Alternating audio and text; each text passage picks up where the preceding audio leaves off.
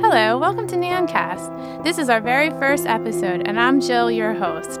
Today, we're going to be talking to neuro-NICU experts about strategies to optimize neurodevelopmental outcomes. I want to bring to light how important it is to treat every NICU as if it was a neuro-NICU, but this conversation isn't as common as it should be. Investing in a strong neurodevelopmental program is essential for long-term outcomes. That's why we are starting our podcast with a series of conversations with people who are leading the way and are willing to share their expertise so you can learn to provide better neurodevelopmental care. I'm really happy to have one of the leaders in neuro-NICU development and a good friend of mine, Jennifer O'Malley. Thanks, Jill. I'm really happy to be here today to talk about why every NICU is a neuro-NICU. This is something that's personally important to me as I'm a twin and we were born at 27 weeks gestation.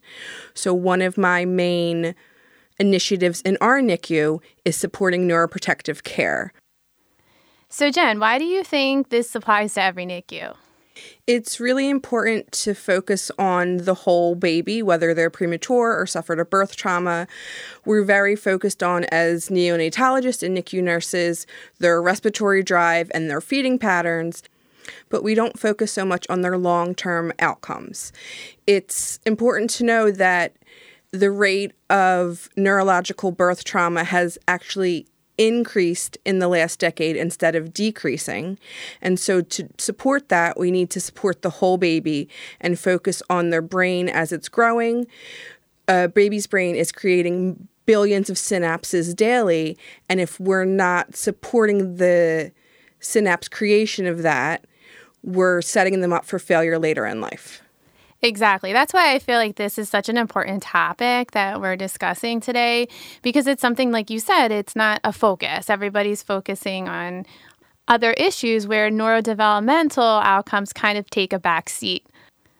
So with that being said, what do you think a NICU nurse needs to focus on when they're caring for these very fragile babies? Our unit focuses on what we have deemed the 4 pillars of neuro-NICU care.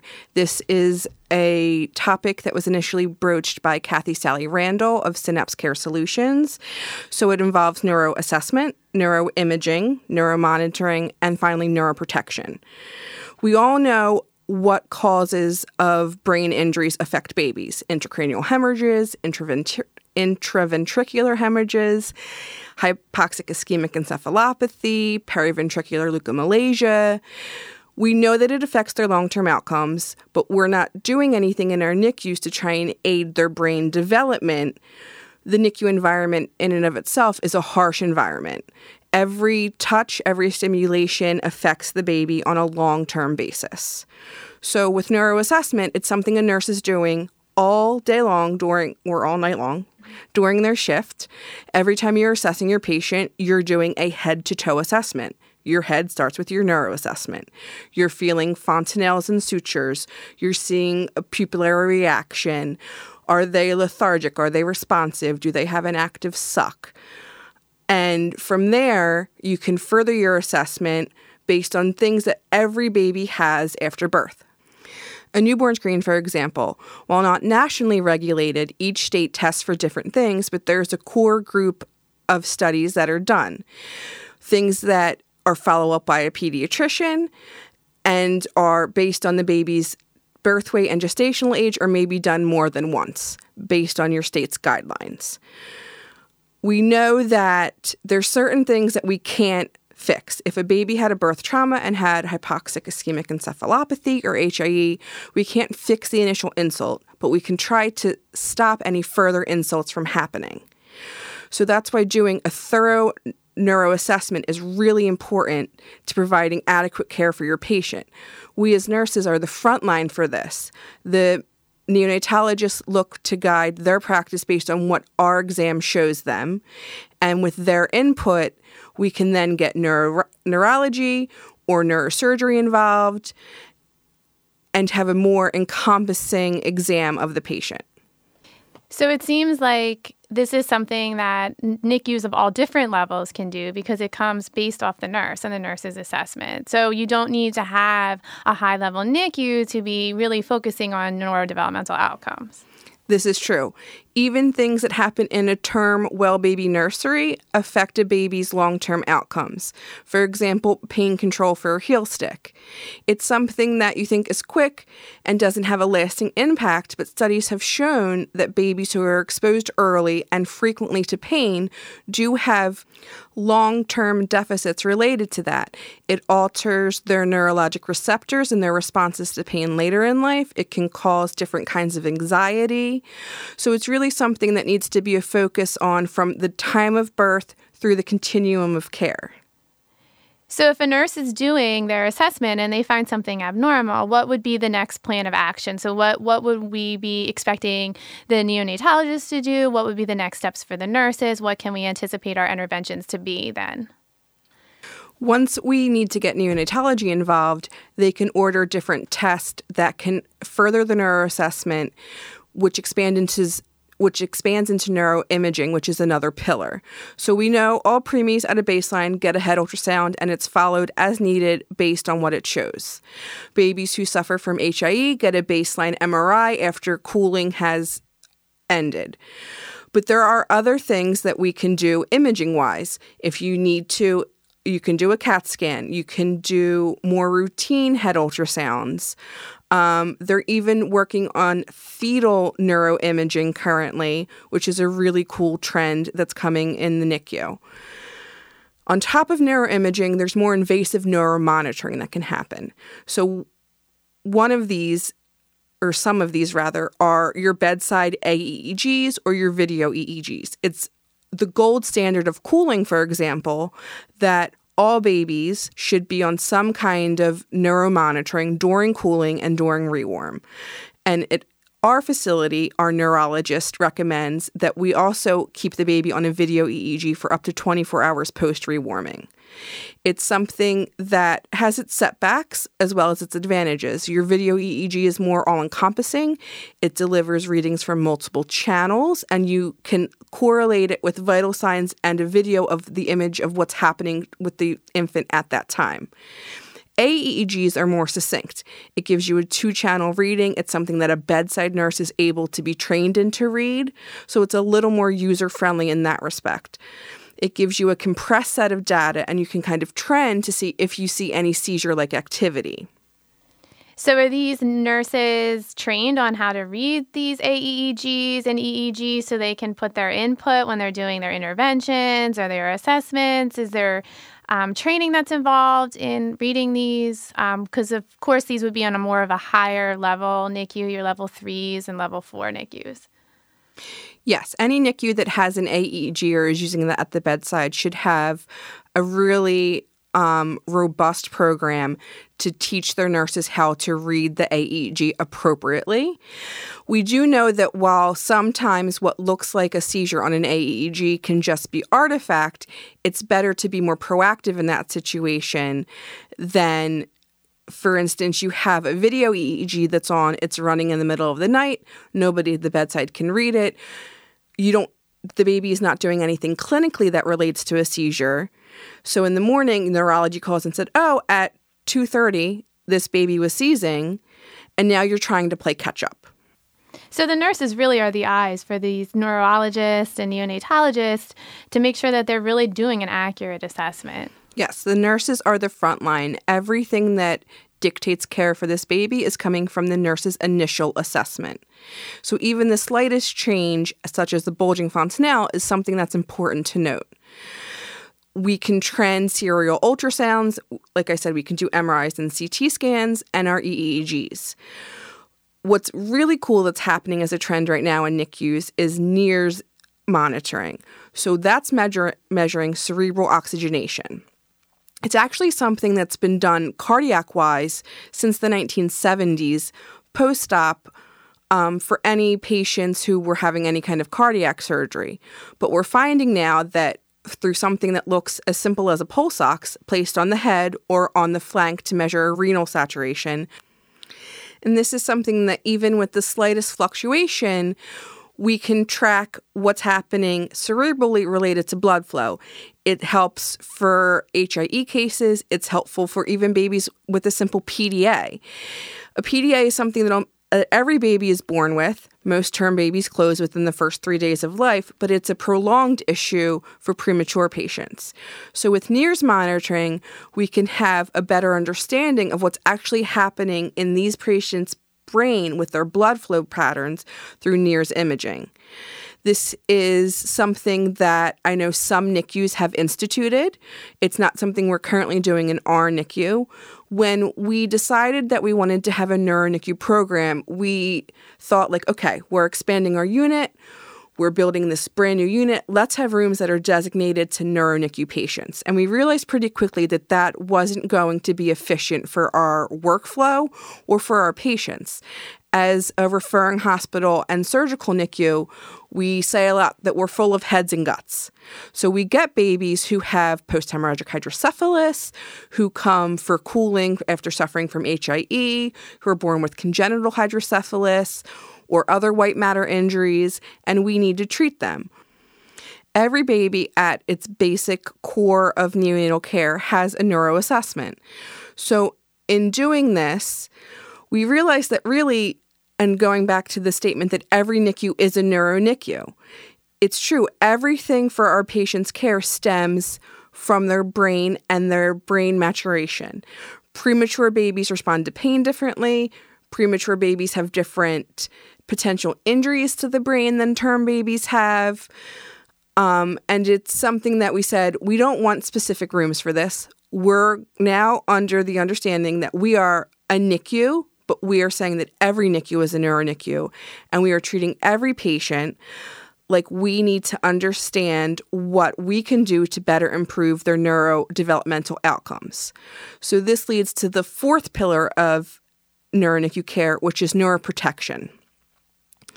And it's something that nurses kind of do inherently. For a premature baby, you want to decrease stimulation. You don't want any loud sounds. You can cycle lighting or have minimal lighting. You want them appropriately positioned to maintain a midline flexed position with containment at all times. But you don't understand how much of an impact this can have. So, for example, as I said earlier, I'm a twin. We were born at 27 weeks. Positioning wasn't a thing in the 80s. It just didn't happen. You walked into a NICU and you can see every baby was kind of frogged out in their bed. So as we grew up, my sister had issues related to this. She actually walked on her tippy toes because she didn't have appropriate boundaries as a baby. And she actually had to have a cast on both feet for the summer to help release her contractures almost. We know that premature babies with neurological injuries are more prone to spasticity, so we can treat that with Valium to help release their contractures, especially if they suffer from severe post-hemorrhagic hydrocephalus. So the concept of neuroprotection is something that a nurse should just be ingrained in their brain. It's something that when I'm precepting a new nurse that I really focus on because I want to set them up for success, and I want them to understand that every touch, every interaction we have with our patient creates a lasting impact on their later life.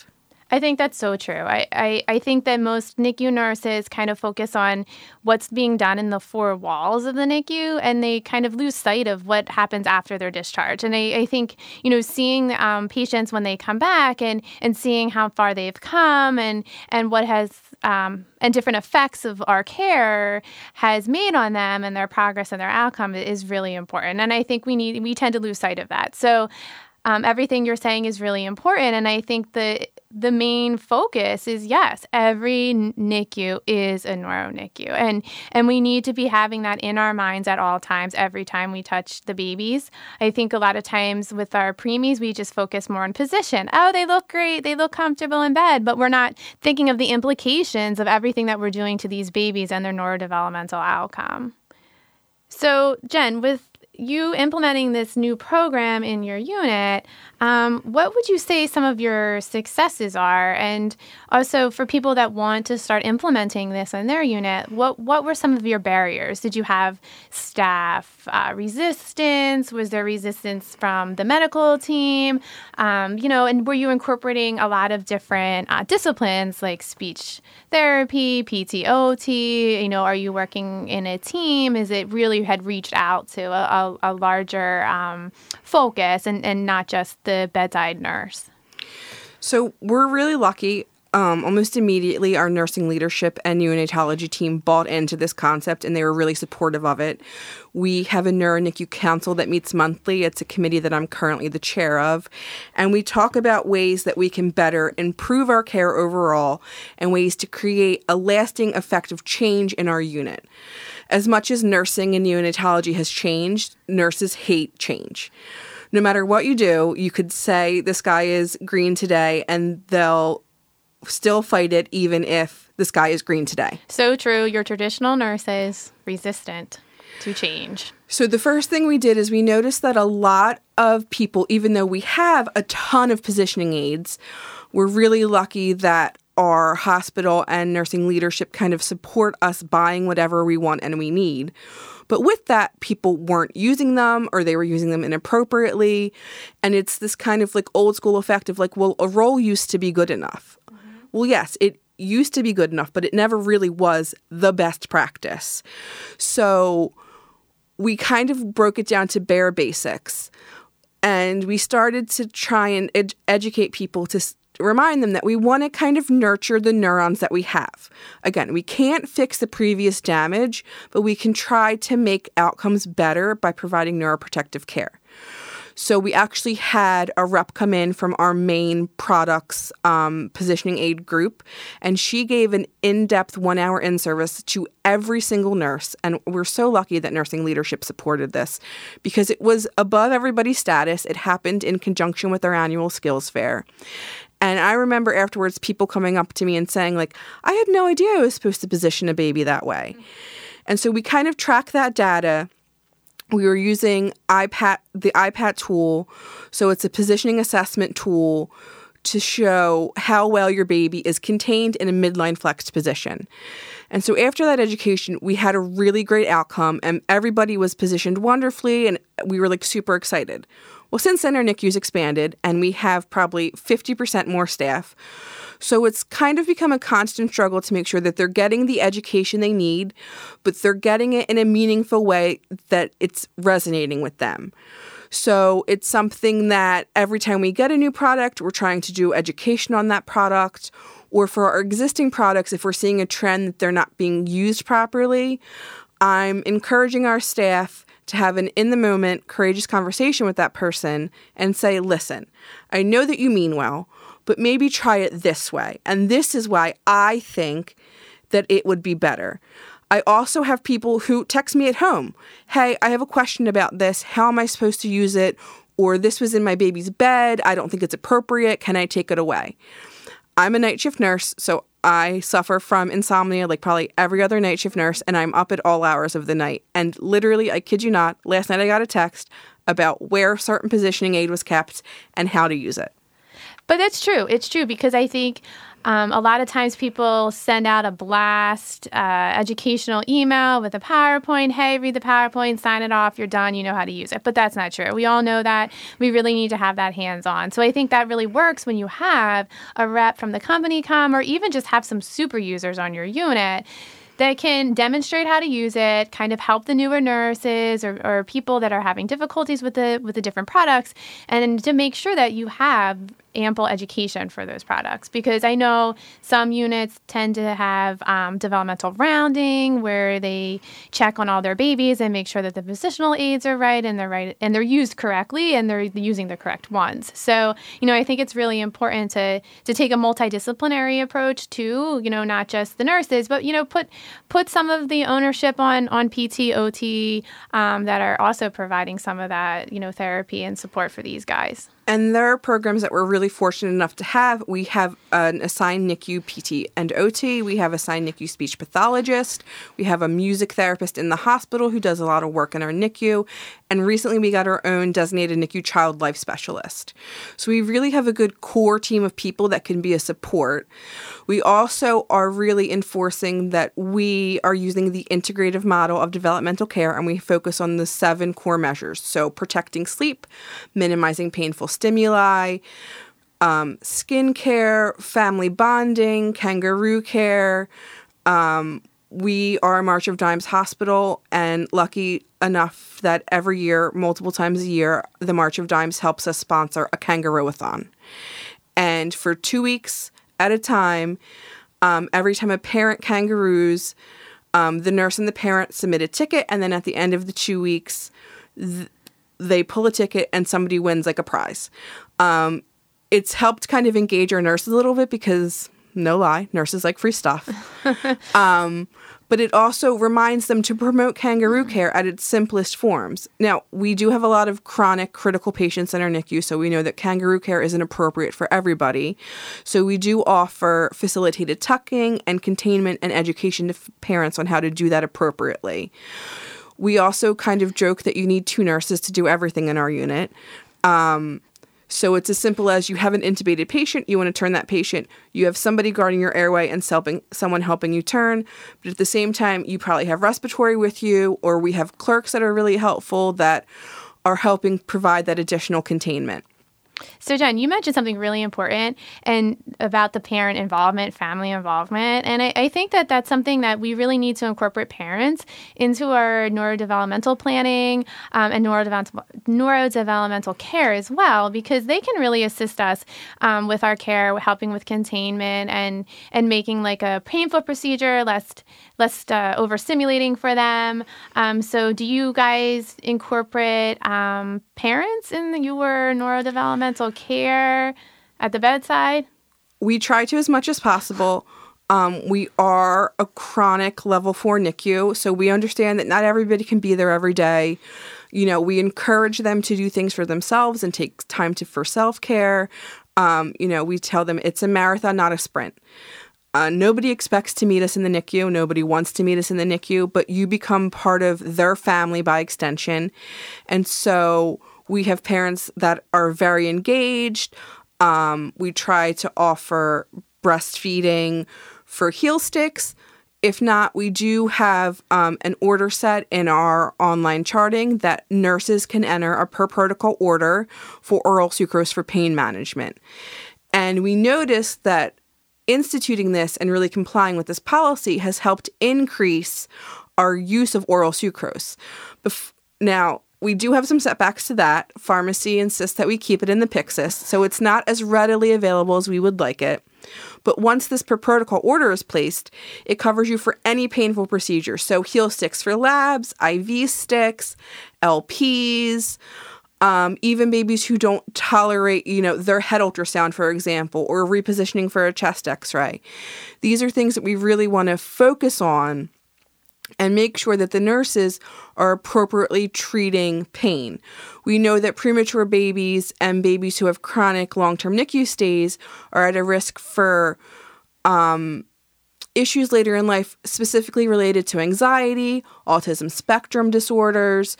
So even though babies have neuroplasticity and their brains are constantly developing and molding, what we're doing in the NICU really does leave a lasting impact on their outcomes later in life. Yeah, nurses are the patient advocate. Nurses are the voices of these little guys that can't speak. And I think it's really important that your unit supports the ability for the nurse to be able to administer sucrose for painful procedures and allow them to put that order in, because they're the ones that are at the forefront of neurodevelopmental outcomes. And, I think that's wonderful that they can support that and leadership supports that.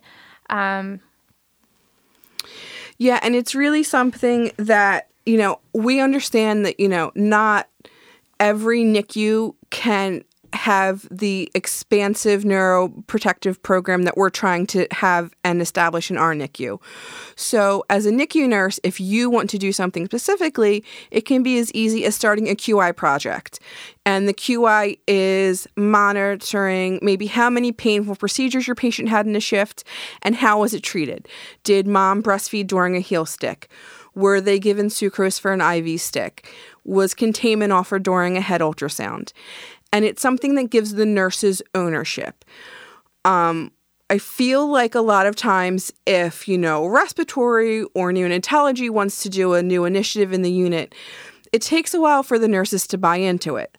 But it's a lot easier when your friend who's a nurse is saying, like, listen, this is something that I think we really kind of stink at right now in our unit. And let's try and develop ways to make it better.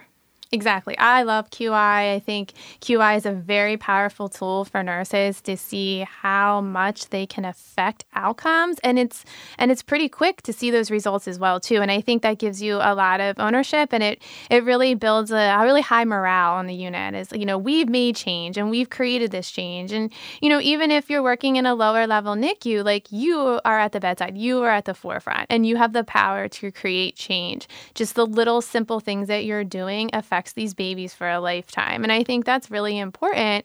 And that's why I wanted to have this series and start with neurodevelopmental outcomes, because that, I think, is the core of what we're doing. We want to see these babies thrive. It's one thing to be able to survive, but to thrive and live like amazing lives, and they come back and see us, like, that's why we're here. That's why we do what we do. Right. And it's something that, like, yes, not every NICU is fortunate to have all of the supportive therapies that we have. And if it's something that nursing leadership or neonatology is having a hard time buying into, a QI support, like, it gives tangible data to say, like, listen, this is something that we can change. This is something that we can affect to help develop our babies. It's all about changing the culture of your unit. And it's really important that whenever we get setbacks in our unit, and like I said, our nursing leadership is really, really instrumental in this, because they really support all of our initiatives, which is something we're really fortunate to have. But we are changing the culture of the unit. We're changing the culture. You're providing developmentally supportive care at all times, whether your baby's on ECMO, your baby's post-op, or you have just a hyperbilly baby who's coming in from home because they're dehydrated and jaundice and they need phototherapy treatment and fluids. So every interaction we have with our patients is important, and it's important to remember that even though babies respond to touch, you need to read their cues and make sure they're having an appropriate response to touch. So it's something that a subgroup of our NeuroNICU has been working on, and they've been creating a pamphlet on stress cues and care based on post-menstrual age. And it's something that really kind of highlighted a lot of issues we have in our clinical practice as nurses in our unit, because we do need to change our culture. And it's something that is hard fought. It doesn't happen overnight. So we're fortunate that we kind of are now at least getting everybody to use positioning aids. Maybe not always appropriately, but everybody's using them. I always remind them that you can have too many just as much as you can have too little. And we're hoping that once this booklet is finalized, which will be hopefully by the end of this month, it's going to be something that lives in our unit, and it's going to give a language and a consistency to educate our families on. You can say, here's tangible information. We know that this is noxious or painful stimuli, and this is how, as a parent, you can help your baby. These are the cues they're showing you that they're stressed, that they're in pain. There's several different pain scales that people use.